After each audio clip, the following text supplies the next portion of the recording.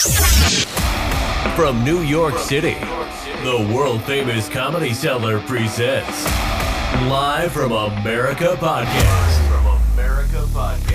With Noam Dorman and Hatem Gabber. Live from America Podcast, where the top experts in the world and the best comics in the nation get together weekly to discuss today's issues. As they cover news, culture, politics, comedy, and more, with an equal part of knowledge and comedy. And now, here are your hosts, Hatem Gabber and Noam Dorman.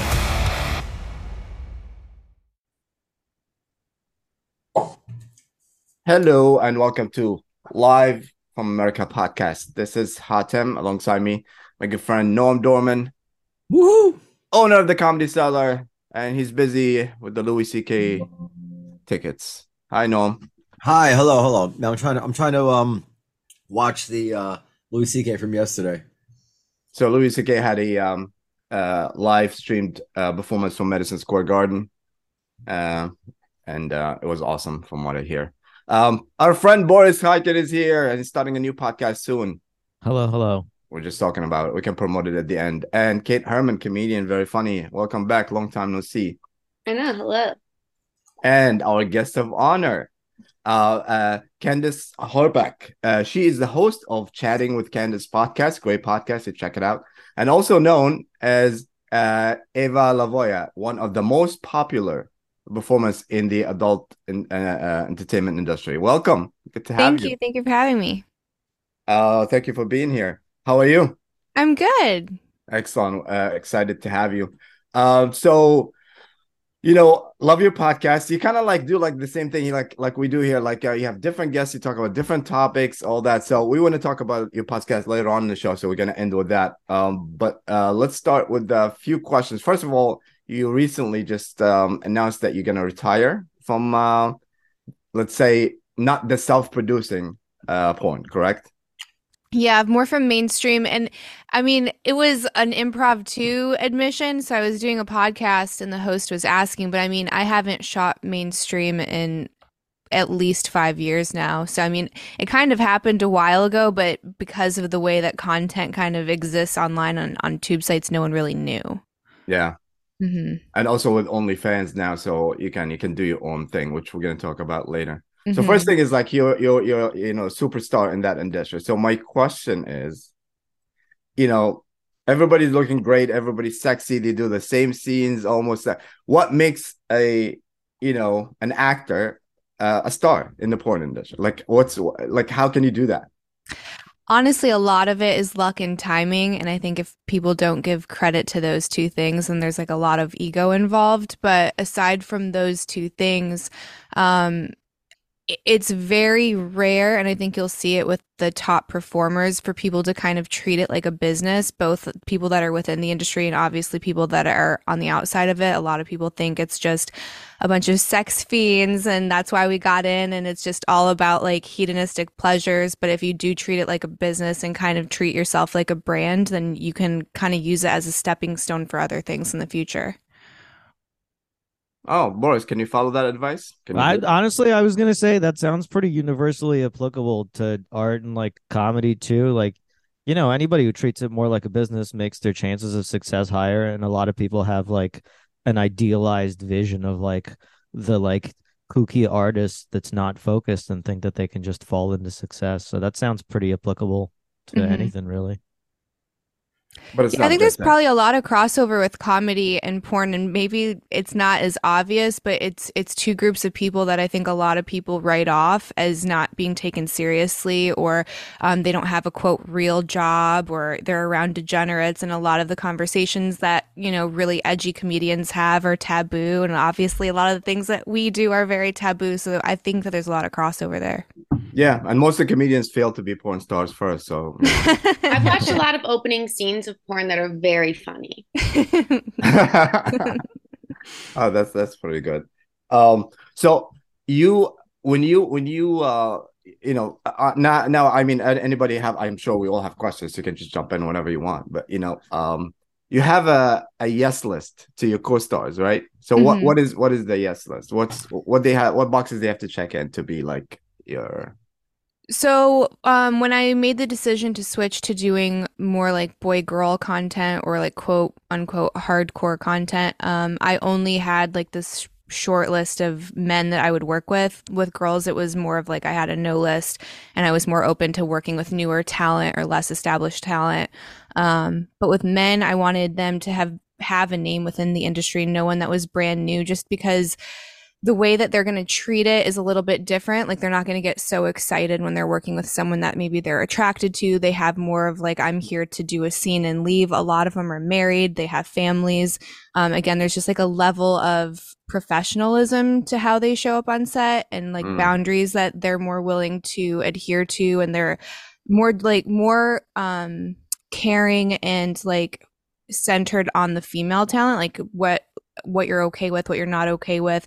They'll stand up for you to directors if need be, like just like people that had character versus someone who I have no idea, no track list. I don't know if they're going to the clubs every weekend and hooking up with girls that aren't tested. That was really important to me as well. Oh, that's a good point. Mm-hmm. Oh. I'm going to ask what Gnome's face maybe asked when you mentioned those men being married and like being professionals. This is sort of a tangent, but like, is that just a thing that people can compartmentalize? Generally speaking, among the professionals, even, is it common for people to compartmentalize and have like a normal home life, or does it seem from somebody on the outside, you'd certainly assume that like professionalizing a thing that's normally so intimate would affect how you look at that thing out? This is probably like a super cliche question that I'm sure it happens in the industry all the time, but like genuinely curious when you mention professionals having like a family and just treating it, like they're coming into a factory job or something. Well, I wouldn't say it's treating it like a factory job, but I would say that everyone has their own relationship with sexuality. And I think assuming that there's intimacy just because you're not getting paid, or even because you're in an established relationship, I don't think that that's always the case either. So intimacy is something that you have to really work at, and it's not inherent. So you can be married to someone for 10 years and not have intimacy. So I think that's a common misconception. I think also when it comes to relationships, we all have our own boundaries and parameters within it. So some people, yes, they compartmentalize and it's just work. Some people are in very open relationships, and that is part of what is allowed within the parameters of the relationship. So it's work and play. So you have like a combination of both. But I mean, there's plenty of people that are in atypical relationships that aren't in porn, like open relationships. I believe it's like 1 in 3 millennials now have been in one at some point within their life. Mm-hmm. So when you now with the with OnlyFans starting, I personally, like, I have mixed opinions about OnlyFans. Like, I don't know what you guys think. Like, in one way, I like it because it gives people control of the material, control of what they do, and it's a safe environment. Like I remember back in the day, like a lot of my friends, like younger side will be like, okay, maybe I'll go to the strip club, and it's not a lot of I'll strip or I work in. It's not a lot of protection for them there. In OnlyFans, it's kind of like, and you make money, obviously.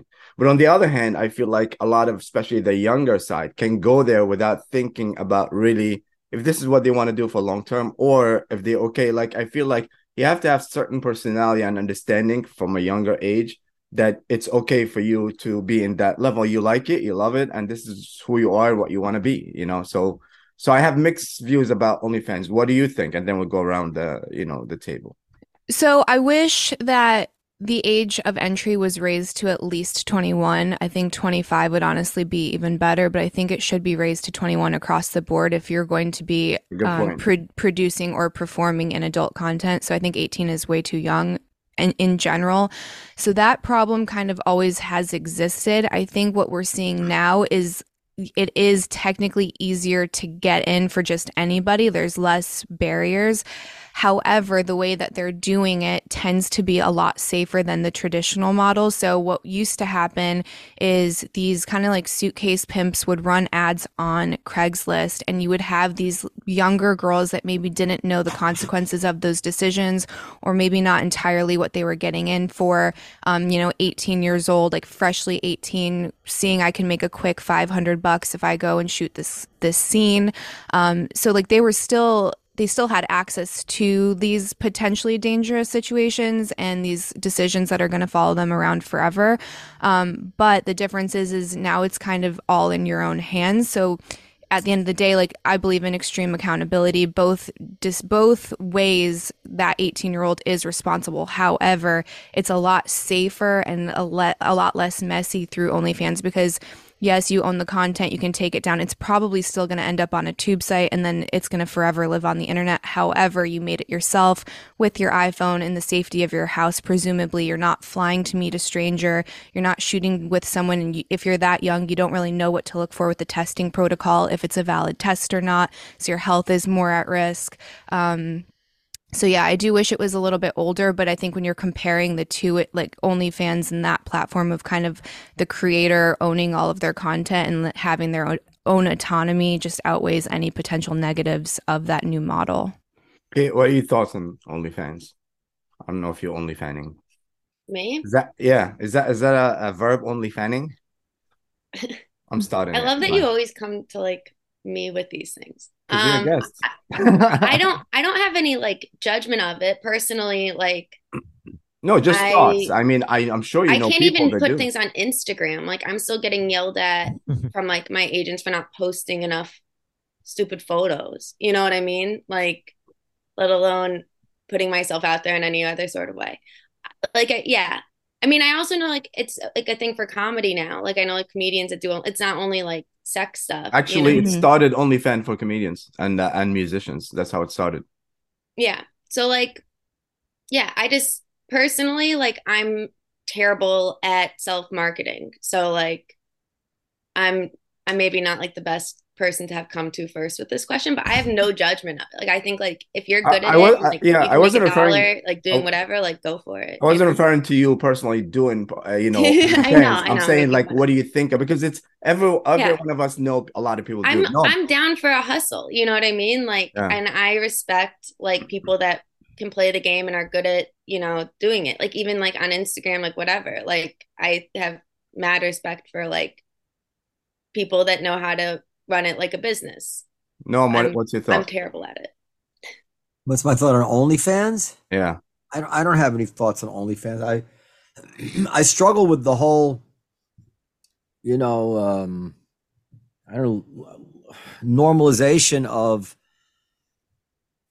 the porn and the profession. Only not that I have any, moral issues, but in the sense that, if I have a daughter, she's 11, and if she were to grow up to, be an adult actress or to do OnlyFans, I would feel like I would have trouble saying, well, that's fine. That's her decision. I'm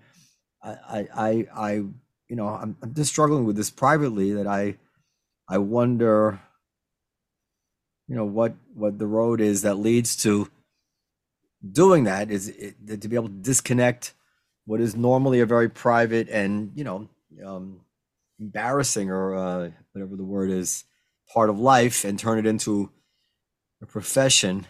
That's really that's the bubble over my head right now. Believe me, I'm absolutely not passing judgment on it. I have no is that thought since you had a daughter, or always kind of felt like that? I don't know if I really thought about it that deeply before that. Dirty movies, as it were always a part of life, but that extends back before the internet in my case. So now there wasn't OnlyFans before he had a daughter either. Your daughter is the same age as OnlyFans. Doing you see, there's another thing with OnlyFans. Like for you, it's scandalous because you're famous, so you have followers, so they're gonna go and watch it. But I feel like when regular people do it, their followers are people around them. It's kind of creepy a little bit. You know what I'm saying? Like if a college kid does it, who's watching this? Is the people that actually want to hook up with it. So that's why I'm saying I have like a very mixed feeling, but I really like your idea of like making it at least 25 and older. Because by then you kind of like I see a lot of younger kids. And I mean, I personally know a lot of girls that did it and then had a job or something and lost it because of this, or which is obviously not legal, or just suffer a lot because of it, and some are very, very happy with it. So I don't know.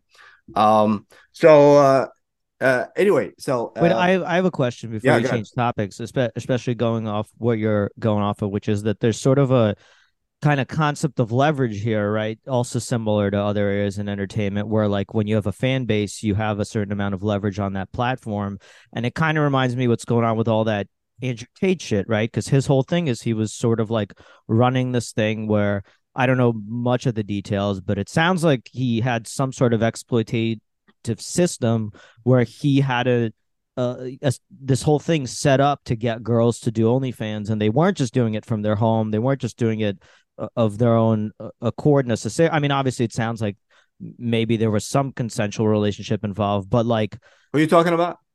Andrew Tate, the guy that got Andrew arrested Tate. in Okay. Romania. Yeah, well, just generally for starters, I'm kind of ignorant on what that industry is like, because most people, I think, I felt almost naive hearing that, because most people, when they hear OnlyFans, they assume these are girls doing it in their own home of their own choice. How much of a percentage of OnlyFans is like a house set up by somebody else who's in the position of power, who's like, listen, I'm going to help you get your first fan base. You're going to have no one watching this on your own. I have a system set up to funnel dudes to you. I've got a system set up that helps you exploit them for money. And so like how well, it's not supposed to be like if, that, but obviously people are pimps trying to go around everything is gameable. So I'm just wondering how much of that is there any data even on like what percentage of OnlyFans are people doing it completely independently? What percentage is them doing it as part of some, maybe there's even like a good collaborative effort where there's a house of girls or guys, whatever, where everyone's doing OnlyFans, but they all live together and they pool resources in some way. I don't know. Maybe there's a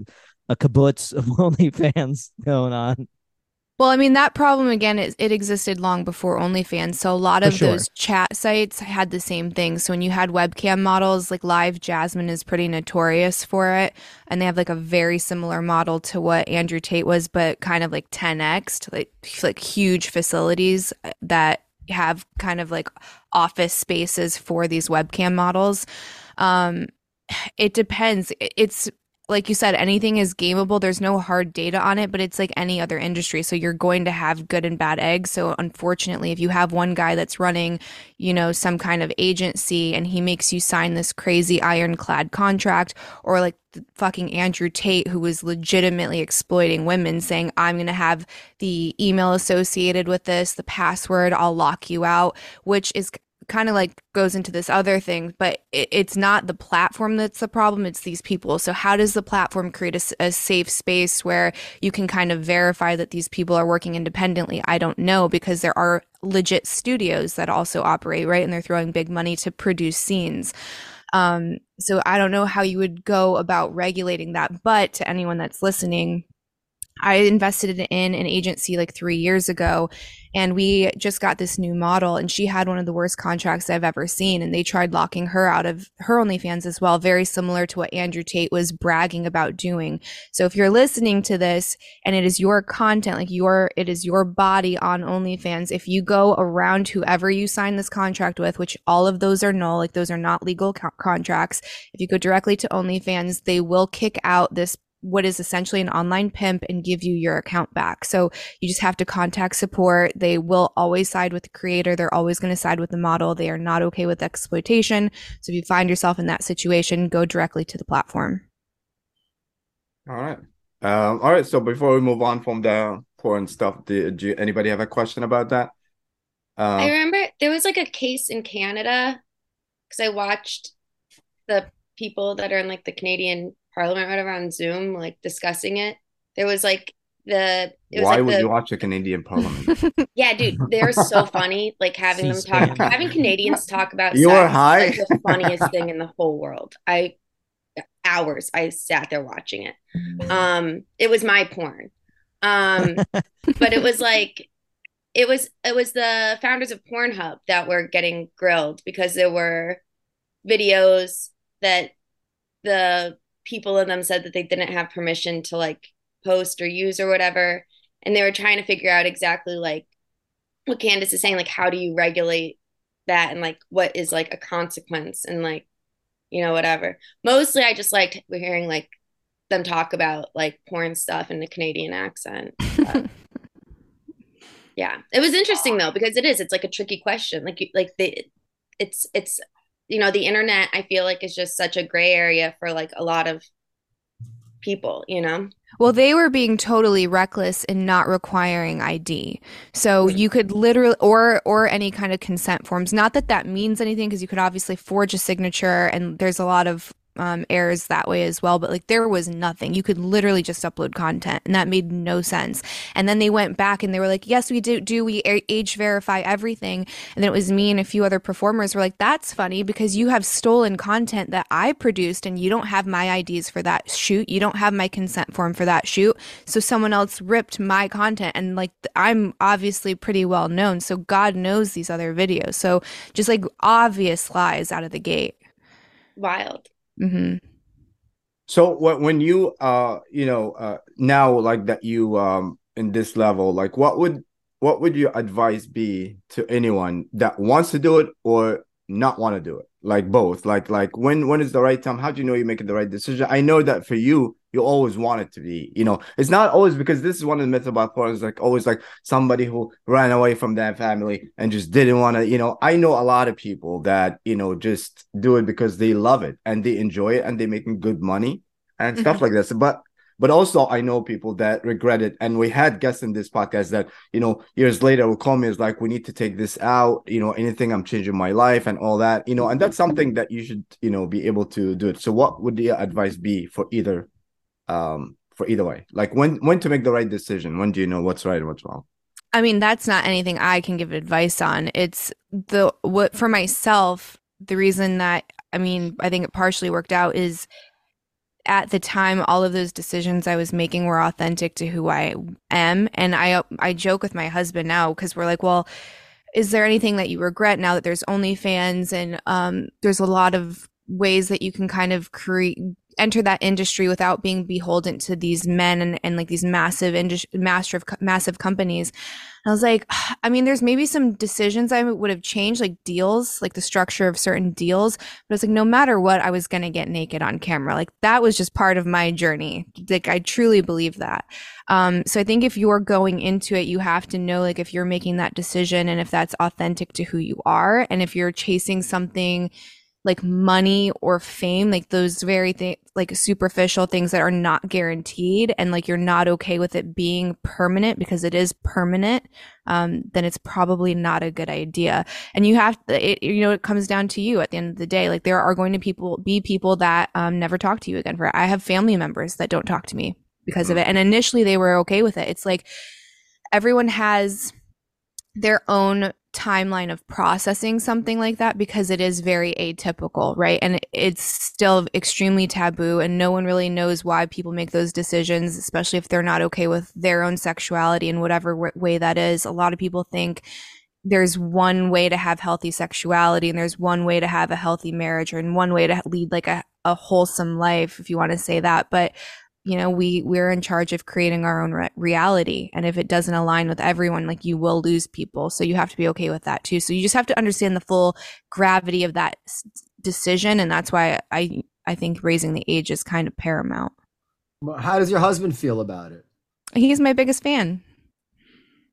But how does he process it? I mean, you're having sex with other men. You appear to be, you know, I presume you show the signs of having, you know, enjoying it with the men. At some point you might actually enjoy it. I mean, how does a man process that with his wife? You would have to, I mean, you'd have to ask him. It's been a long journey. It wasn't always easy. It's not like we never fought about it. I think with any relationship, it's constantly like living, breathing, and evolving. So the rules of that relationship are always changing, and what your expectations are from your partner are always changing. But he's the type of person where if he's like uncomfortable with something, he like finds how uncomfortable can I get? How deep can I get into that? And how do I transcend that? So he's very introspective. It's not like I have this raging jealousy and I'm going to let that win. He's going to be like, okay, well, what are the first principles of this jealousy? Where is it coming from? Is it because I'm afraid I'm going to lose her? Is it because I feel like my status is being challenged? Is it because I'm fearful of how society is now going to look at me for, quote, letting my wife do these things? So it's like really stripping away all of these questions and finding out like the core of that emotion, and then whether or not he can transcend it. And I mean, we've been together for 13 years. We have 2 beautiful babies. We're in like probably the healthiest marriage out of everyone I know. We're not currently open. I say we're like monogamish, but neither of us have like acted on that. But we've kind of like tested those boundaries even outside of my work. So it wasn't like different rules for him either. So I wanted the playing field to be level. So there's a lot of women that are like, well, this is only work and you have to be a good husband and stay at home and not even look at another woman. And I thought that was absurd. It's like, that is the quickest way to build resentment in a relationship. So I was one of the most like fiercely jealous women I have ever met, which is really ironic. So it was actually harder for me to get over that and those boundaries than it was for him, because like he's just so honest with himself. He's not afraid to say like what he feels and how he feels and why he feels that way. Whereas me, I'm like, no, like that's mine and no one else can play with it. So it was a lot harder for me to get over it. And then at some point, it was towards the end of my career. He's like, I think I'm done with this, right? I think I'm done now. I think I'm ready for you to just be mine. And I was like, okay. And that's kind of when I stopped shooting with other people. So again, it was always an open conversation. I was never like leading the charge and he was never trying to keep me in a cage. It was always this very open and honest dialogue back and forth. Well, I haven't met your husband, but I'm ready to vote for him for president. And I think you said something that's very interesting earlier on when you said like people have a different time to process something, and I think that's a great advice in a lot of ways, because people can be okay with something and then not okay with it, or vice versa, not okay with it and then okay with it. So I'm gonna ask you, we're gonna stay with this relationship part, after your husband. I want to ask you about your kids. Congrats, you had two beautiful babies, like you said, back to back, as I read, and so congratulations. How is motherhood? It's amazing. It's the best thing I've ever done. So I'll ask you, I believe, like I heard this question, they were asking Kim Kardashian the same thing, is like, about her sex tape, and there was like, and I'm sorry that we asking questions like that, but it's, you're a public figure, obviously. And I think it's very good for other people to deal with different scenarios in their own, when they hear you. So they ask her, and I ask you the same thing. When and how would you approach your kids about this? It's really hard because obviously you have to introduce things at age appropriate levels. So even certain concepts, they're just not going to be able to understand. And I think a lot of it's more of like how they view the world and how you should treat people. So that'll kind of extend into all sorts of hurdles that they're going to have to face. Obviously, this is the most obvious and probably the biggest one I can see right now, but there's a lot of overlap there. So like, is it okay to like be a bully or to not be compassionate, or you know what I mean? It's like, how do you treat people? Like, do you stand up when you see something wrong? Like, it's just more about building character.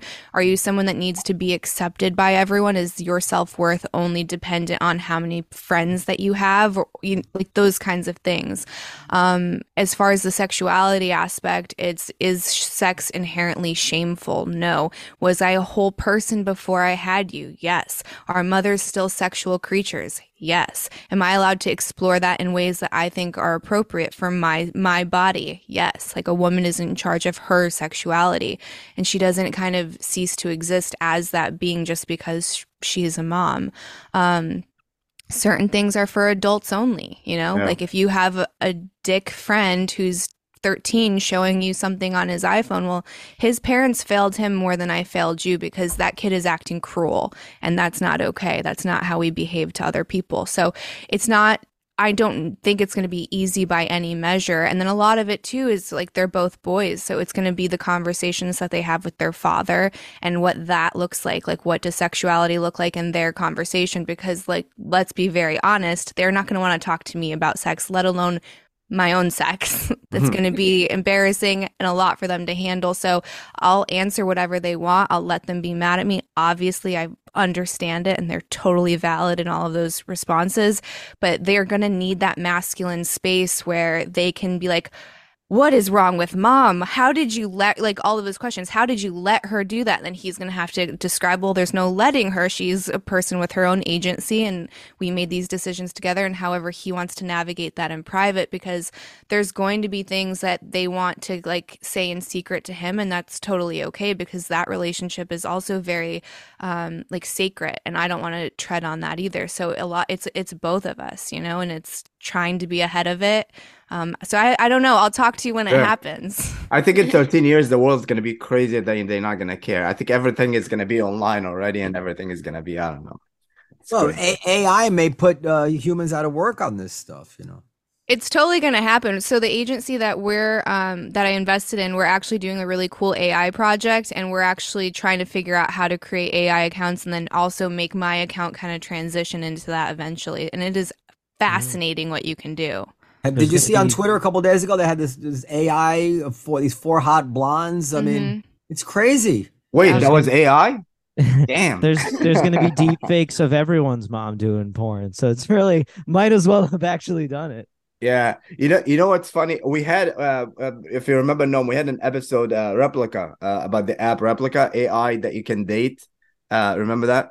Yeah, I remember that. And it's crazy. So to prepare for any show, I like to do the research and so I joined Replika, and I was, I see like a dating, and it's really get into you, like that AI, like they know exactly what you like, they know everything that you do. So I think, AI is gonna change the world for sure, especially in relationship porn. There's a guy that wanted to marry his Replika AI dating.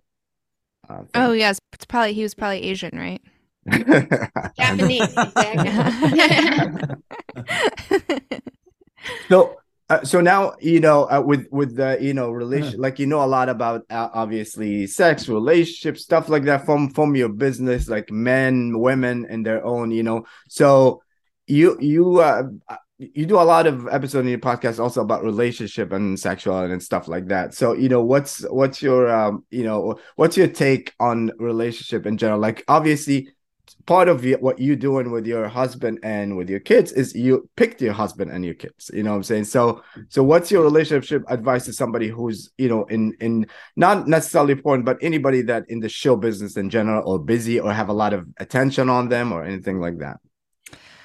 Oh man. What kind of partner that you want? You want somebody as busy, or you want somebody as, I think we all want different things out of a partner. I think what happens is you just have to be honest with yourself as to what you want. I think a lot of the times we don't have that integrity with ourselves, and then we get mad at our partner when they don't show up how we expect them to, or we don't do a good job at communicating with them what our needs are. So I think that is, the number one thing is communication, and it's honest communication. I think a lot of times we kind of self-censor ourselves because we don't want to piss them off, or we don't want to start a fight, or we don't want to risk a breakup, but then you end up at the risk of being in the wrong relationship. So it's like this is what my focus is on. If it's like you're focusing on your career right now and you're like, I do really love you, but like this is the time that I need to be hustling, and I need to be traveling, and I need to be putting most of my energy into whatever it is that you're trying to be creating, like they should be supportive of that, and vice versa. So I think a lot of times we want too much out of one person. Yeah, I don't know. Yeah, definitely. And the thing is, I have a little delay. Sorry. So moving on to your podcast. So why did you want to start your podcast? You started while during COVID. Were you still doing? You stopped hardcore porn for like 5 years. You said now, right? So only OnlyFans. So why did you want to do your podcast? I had a lot of free time, so there was that, and I was like, how do I channel this? I'm not used to not working. So I wanted some kind of project, something to kind of build. And then I think we all saw how fucking crazy it was. Everyone was shouting, everyone had an opinion. No one was treating each other kindly or thinking for themselves. It was just like these swarms of people that were just collectively arguing whatever in lockstep that their party said. And I was like, I have this little child that I just brought into the world and it's falling apart and everyone's lost their goddamn mind. And I have a platform, so I'm going to try and use it for something in a form of contribution instead of like constantly taking. Because I think that a lot of people do that, not just in porn, just any large creator. It's like take, buy this, buy that. You know what I mean? So for me, it was a form of contribution. The podcast makes like $0. Essentially, we're actually probably negative because of how much it is to produce everything. So for me, it was just something that was a creative outlet that I saw as adding value to chaos. And did you, when you started, like that was the reason you didn't want to? Because I was surprised when I checked out your podcast, because I thought it will be like a lot like coffee with porn stars or stuff like it's more. That's another podcast. Porn stars in cars getting coffee. Or... No, actually, there is a podcast called Coffee with Porn Stars. Oh, really? Yeah, but that's funny. Cars and porn stars and cars getting coffee.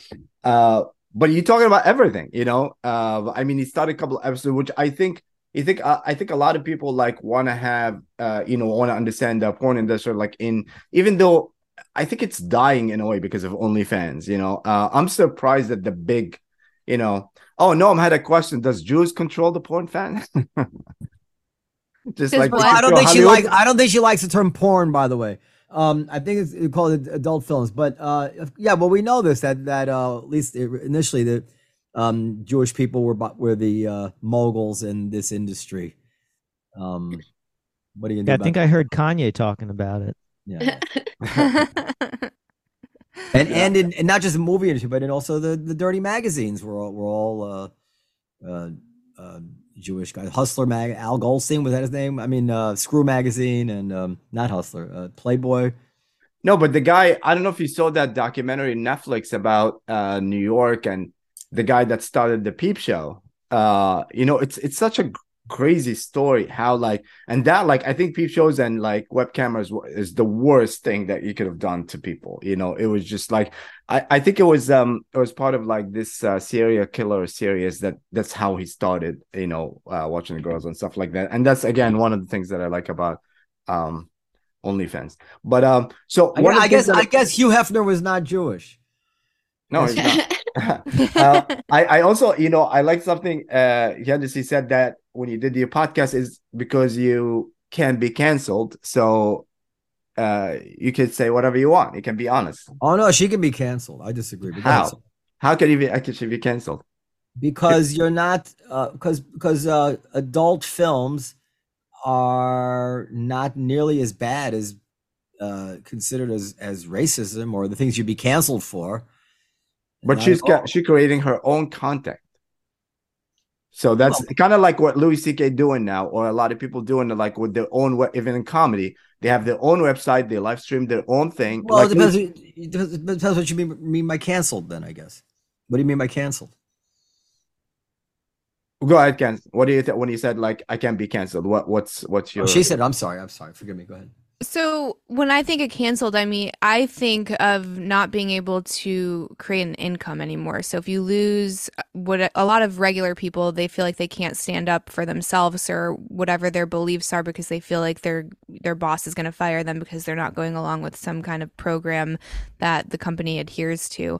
And then a lot of celebrities, if you're beholden to like big fashion brands or a certain agency, and then you're not going to get booked for movies, I think I exist in this weird place where all of my content, whether it's adult or whether it's for the podcast, I just do it myself. Like I have no one that I have to run anything by. So I've had swarms of people and it's not fun on Twitter, especially if you go after like the Andrew Tate fans, like they come at you for days. So that'll happen and you just have to kind of go off of your phone, but that doesn't hurt my bank account at all. It doesn't put my account at risk because you can just be careful with what you say on specific platforms. And now that Twitter changed ownership, there's a lot more freedom there. But like YouTube, you know what you can and can't say before you post a video on YouTube. So if you get deleted off there, it's kind of like you were just trying to get the clout from it. But yeah, I don't know. There's no one that's gonna be like, you can't get a paycheck right now. Yeah, because you said XYZ. Mm-hmm. And I agree with you. And I think that's a lot of like successful comedians, like not like necessarily like big stars, but like working successful comedians they're doing is like, they have their own website, they stream their own shows. They don't need Netflix for deals. They don't need, they can make their own thing. The main thing that you need, obviously, is fans, and once fans know that you're honest, then they're gonna go with it, So, that's definitely what so which I see your podcast there. One of the episodes that I saw, I mean, I watched few, but the Unveiling Islam one, so you talk about religion, you talk about, religion, are you religious, by the way? I would say I'm spiritual, which I know sounds so crunchy, but like I don't adhere to one religion. I believe in God. I believe in prayer and meditating and, those kinds of things. Life after death. Did you watch Family Guy, the part about when he meet God and ask him about spiritual people? No, I didn't. It's so funny. But anyway, I just want to say, I agree with what you mean about not being canceled in that way. You're definitely not your livelihood is not vulnerable, but there's more to it than that. For some reason, I guess a good reason, you can be known as like Ron Jeremy. Before he was canceled, actually, wasn't he? Didn't he? Before he died, or canceled after something happened with him. But he didn't have. Tried to, like he got Me Too'd. He got Me Too, yeah. So before he was whatever, he used to come down to the Olive Tree. Remember Hatem, right? Yeah, Comedy Cellar. Yep. Yeah, and everybody knew who he was, and it was fine. Nobody cared. It was titillating in some way. But if he had been known for calling somebody the N-word, he wouldn't have had such an easy time just walking the Olive Tree. People would be afraid to say hello to him. He'd be canceled. Maybe he could still make his money in some way, but his acceptance in society, which matters to people.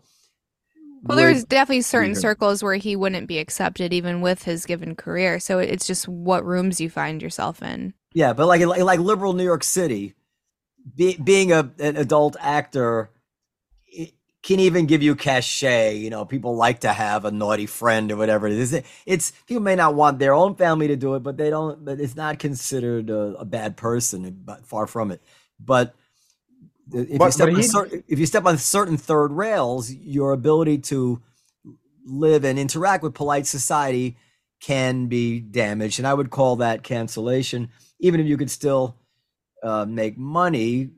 But having said all that, I don't think you're planning, or just from speaking to you for half an hour, it doesn't seem like you're likely to say something horrible, like No, probably not. I don't think you're going to call anybody the N-word, so I don't think you'll be canceled. No, but there's actually probably one of the world's most famous adult stars has a whole video where she just says the N-word for probably 3 minutes straight, and I don't know why. I'm not sure of the context. I don't know what the point of it was. I don't agree with it, but again, she's like one of the number one, still one of the number one performers in the world.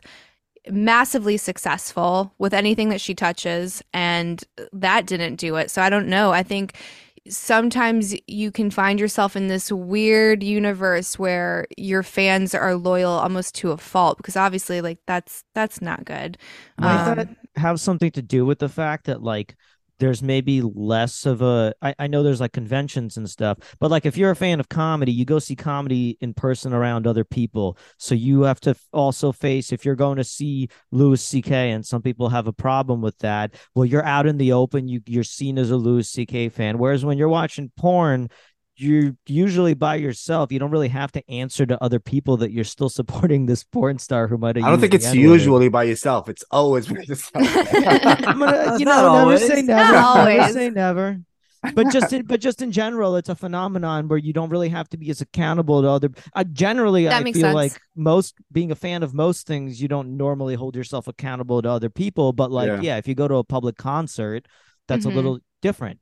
You can have Mhm. people picketing outside of, if you go to see R. Kelly, you can have people picketing and seeing that you're supporting R. Kelly. Well, Mhm. I mean, Boris, you're hitting on something which is absolutely true. The difference between what people really feel and what they pretend they feel in front of others and Right. is vast.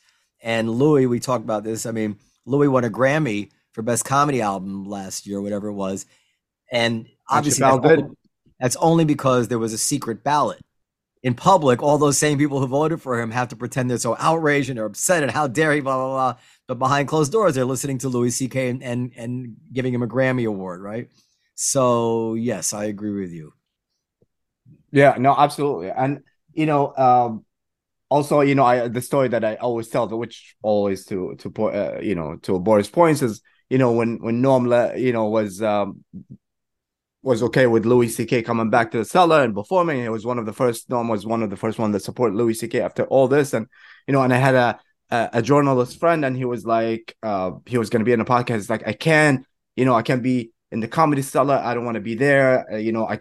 I'm against Louis. And then in private, he calls me. It's like, I'm in the line outside. I can't get in. Can you give me tickets to the Comedy Cellar? So in TV and radio, yeah, he want to be like something, but behind the scenes is something else.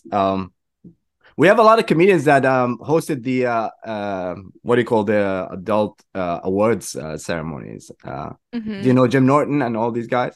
I've seen him. I haven't spoken with him, but yeah, there's always somebody, some kind of comedian that's doing the opening usually. Yeah. So let's talk about like Me Too, since we were talking about Me Too and how much Me Too is, and that's another thing about OnlyFans that I think it's, I'm not paid by OnlyFans, by the way, but I'm just saying, how much Me Too quite is the other way around.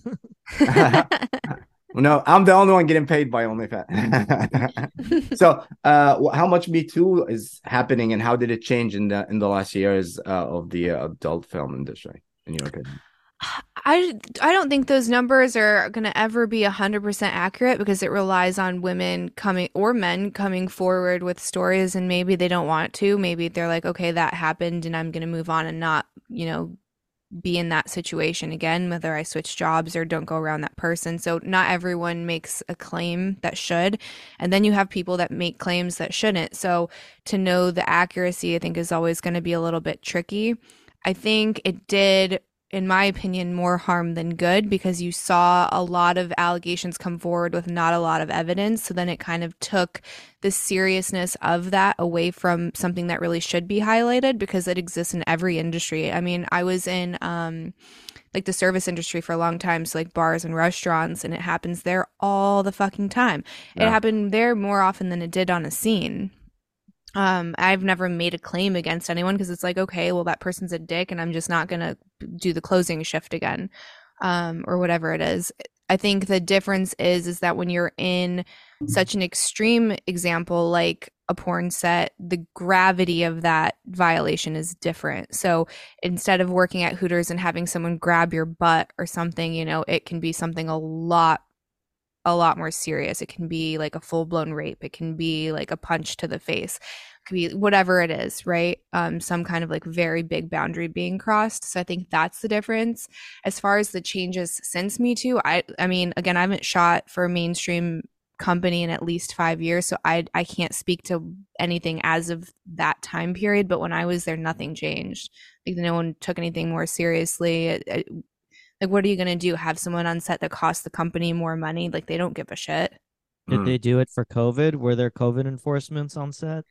I wasn't shooting during COVID because I quit before then, right. But the people that I was still in contact with, they were doing COVID tests. Like, you had to go, so you test every 2 weeks for like a host of STDs, and then they added COVID to that. So you had to be negative before you could be cleared to shoot. But it wasn't like I've been to set where they had to have a COVID compliance officer. I actually know comics who made pretty good money off of like going to a couple weeks of COVID compliance training, and then you get like a pretty high day rate, higher than they would get a better day rate than I would on set sometimes for just. But then everybody hates you. Everybody hates That's what you're being paid for. Yeah.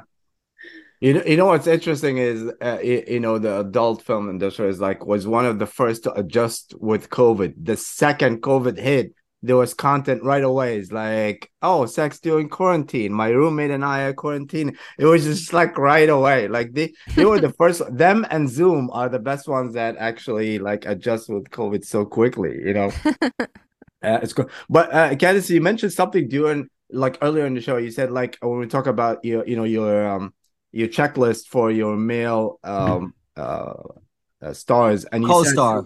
yeah, and one of the things that you said was they can protect you from or stand up for the director and stuff like that. What do you mean in that? Like, So so women tend to be more agreeable. Like this has kind of been found in every psychological study. Like we just don't want to be so combative, rock the boat, have people be mad at us. Like we tend to care a lot about those things.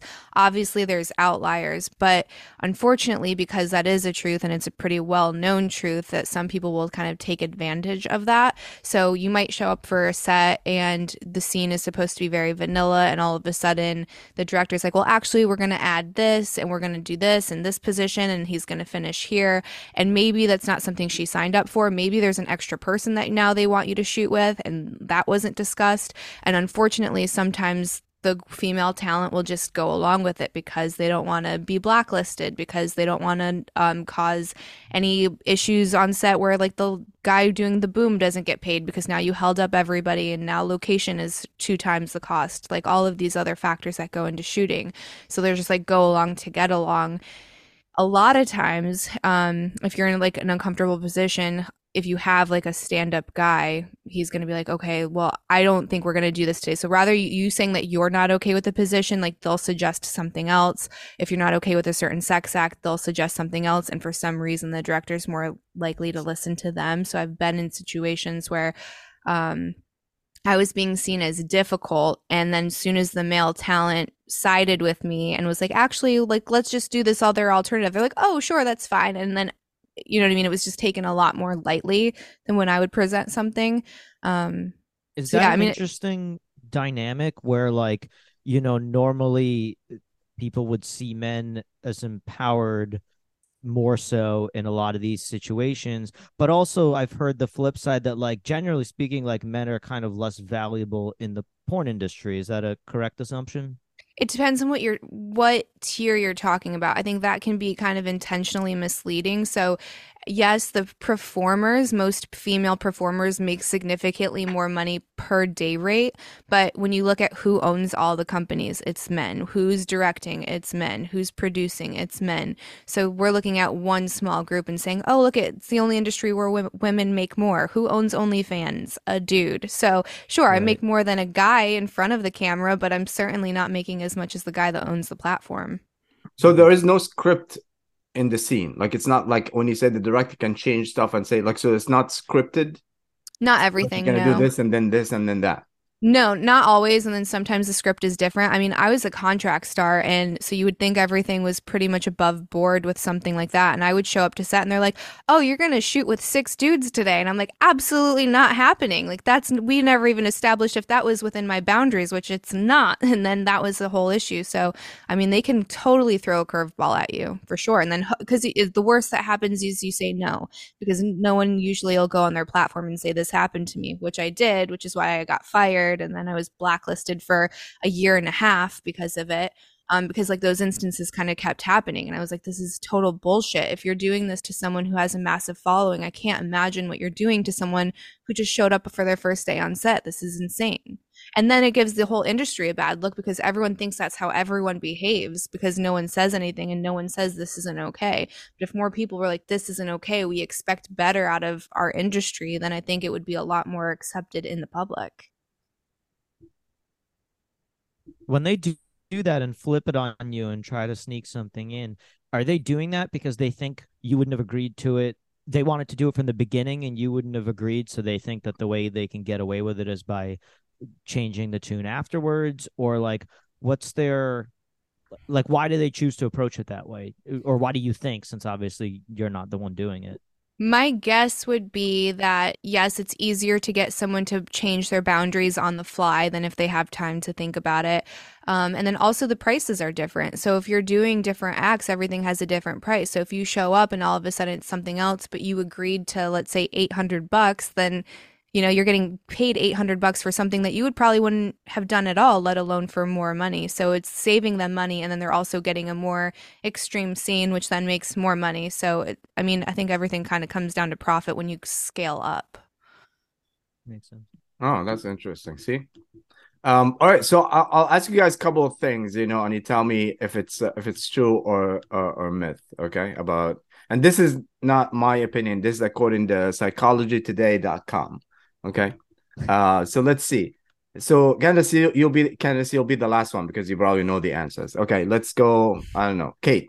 Porn makes a bad society, right or wrong? Makes a bad society? Yeah. Wrong? You look hesitant. Yes, it's wrong. Because they said data shows that sexual crimes are lower in areas where there is greater access to porn. You see, that's why my neighborhood is safe. But yeah. But this is actually true, Let's see. I wanted to get a hard one for Norm. Oh, okay, here we go. Porn is addictive, right or wrong, Norm? I mean, I don't think everybody knows porn is addictive, right? I mean, there's many people who are addicted to porn. Anybody else? Wrong. Who said wrong? It's wrong. There's no clinician that looks at it as an actual addiction. So it's not classified as one. It's not in the DSM-4. No clinician. Well, anyone that says that there's a porn addiction tends to be a religious affiliate. Porn addiction tends to be a compulsion issue, and that's just the outlet that they're engaging in. So it's not actually the pornography. And then people use like the dopamine kick, but dopamine happens when you scroll through Instagram. It happens when you eat a burger. It happens when you learn a new trick, or learn a new language. So that's not what it is. Boris, what do you think? Let me just answer that. I don't mean. I mean, when you say it's an outlet for compulsive behavior, yeah, I mean, there are addictive personalities and they can I mean, maybe there's a technical definition of addictive that, as you say, that clinicians use, but certain things that people will lament, I can't stop doing this. Mm-hmm. I can't stop watching these movies. That's all I mean by it. I mean, there's plenty of things which most people handle fine, which a small number of people can't, it has a different effect on them. So I don't know if we're really contradicting each other. I guess when you hear somebody say porn is addictive, it sounds like they're saying that something needs to be done about porn. I'm not saying that. I'm not sure if marijuana is classified as addictive either. I'll give you the answer after this. Boris, what do you think? Addictive or not? And then Kate. Well, for starters, it sounds like it doesn't matter what I think because it sounds like Candace knows what she's talking about and gave the answer. But I mean, the difference between addiction and compulsion, I don't know if I have a complete grasp on. I will say, maybe to be a contrarian, but maybe that was my genuine opinion, that when I've heard before people talk about sex addiction, I was also kind of like had a like an impulsive skepticism of like, I don't know many like fat, ugly, poor people who have a sex addiction. You know what I mean? Like you just everyone I know who has a sex addiction is hot, because you have access to this thing. If porn, I mean, people didn't have access at a certain point, and the activity of a porn addiction was probably much more rare when it was much more difficult to have access to it, when you had to, old school hide VHS tapes in the woods like we kids did back in my day, and then it would rain all over your VHS tapes, and now where's your porn addiction? So I don't know. It sounds to me like it makes sense that somebody that has trouble controlling their lives in other ways. So is it yes or no? No, I mean, it sounds like Candace knows what she's talking about, but I'll stop taking her side. Say your opinion. Kate, what do you think? I can't. I just heard what sounds like there's data behind it, so now I have like motivated reasoning to say that it sounds like it's a compulsion, and it sounds like if you remove access, I don't know if somebody's like gonna get the shakes. You know what I mean? Kate, what do you think? Yeah, no, I would basically be like echoing everybody else in that. Okay. All right, so the answer is she's right. It's wrong. And this is another, according to, again, Psychology Today, this is another well-known myth based on opinion rather than science, and even the World Health Organization agrees with the diagnosis. So yes, you're right. It's not an addiction. So you see. But there is value-wise, I think, behind what Noma's saying, and I'm sure this is why it ties to religious people.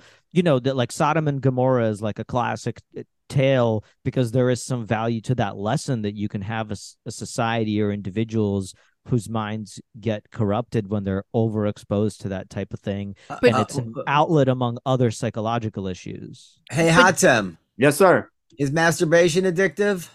To me or to in general?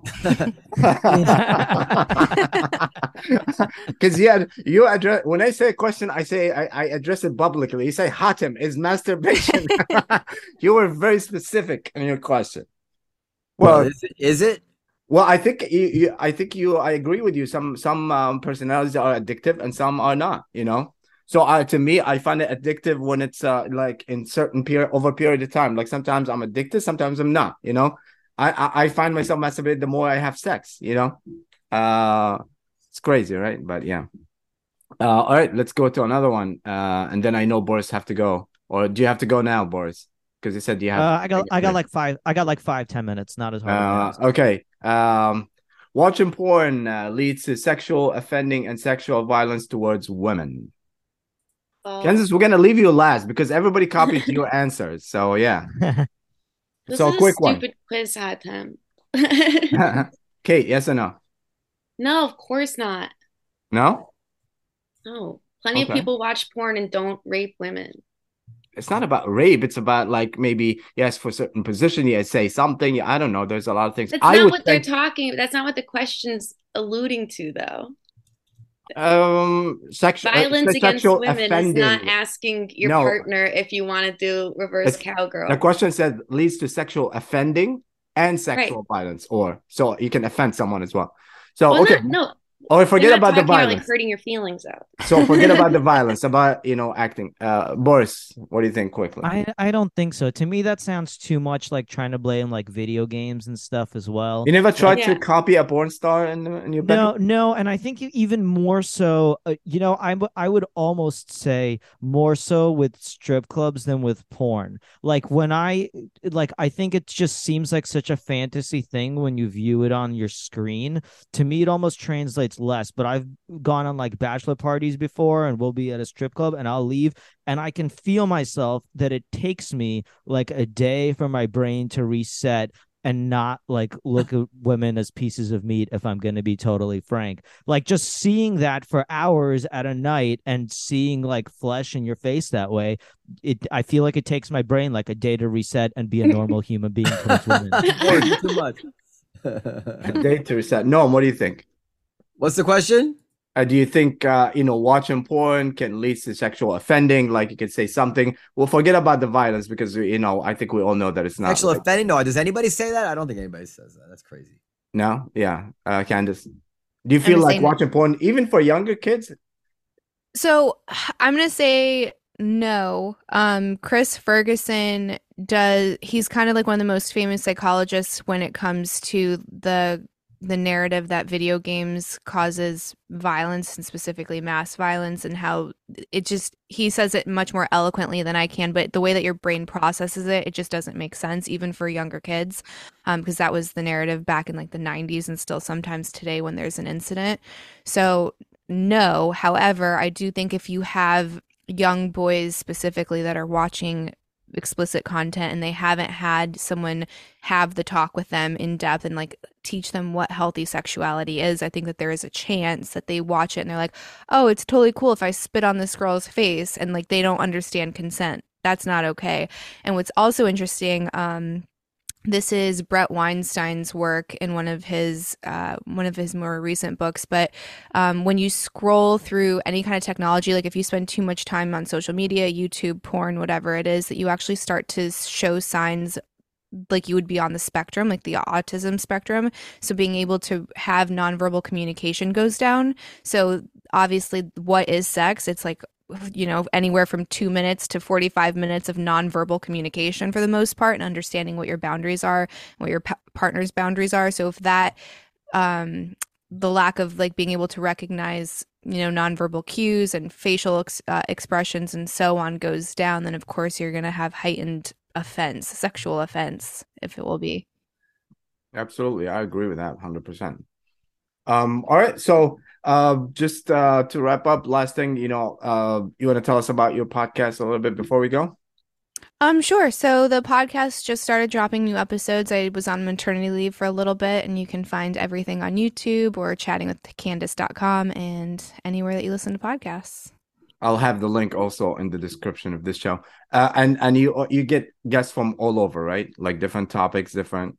Yeah, I get in holes. Like I love researching and I love reading. So if I find a topic that I'm super into, then I'll find guests or experts on that topic, and I'll get a whole bunch of them, and then I'll move on to another topic. Or if I get super charged about something that's happening in the news, then I'll find some talking head for that position. So it's just wherever my curiosities kind of lead me. Excellent. All right, you guys. Anybody have a question for Candace before we go? No, but it was super fascinating. I feel like I learned a lot this hour. Thank you very much. Oh, thanks for having me. It's all about learning. Well, guys, thank you. Boris, you want to share your information where people can follow you? Just at the Boris K on Twitter and Instagram and all that. Anything coming up soon?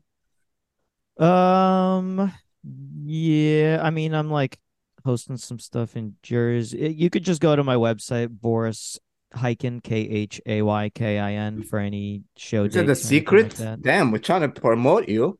Oh, well, yeah, I have a podcast, but it's not out yet, so it's kind of like nobody's going to go. I need to promote it when it's already out, but it's called Airbnb Drama, and it's me and another comic that both work with Airbnbs and stuff, and just some crazy stories and advice and stuff all about that industry. Great. Kate? Yeah, you can find me on Instagram at Scotch the Cat. Like I said, I'm horrible at self-marketing. Yeah, I noticed. But she's great and funny. Noam, anything? Noam is worse than you in promoting, so I'll promote for him. Louis C.K., okay. You can watch his stuff. Colin Quinn, have a great show. You need to get tickets. Comedy Cellar, you can see, Chris Rock is working on stuff now. Of course, Chappelle, Trevor Noah, everybody and great comedians.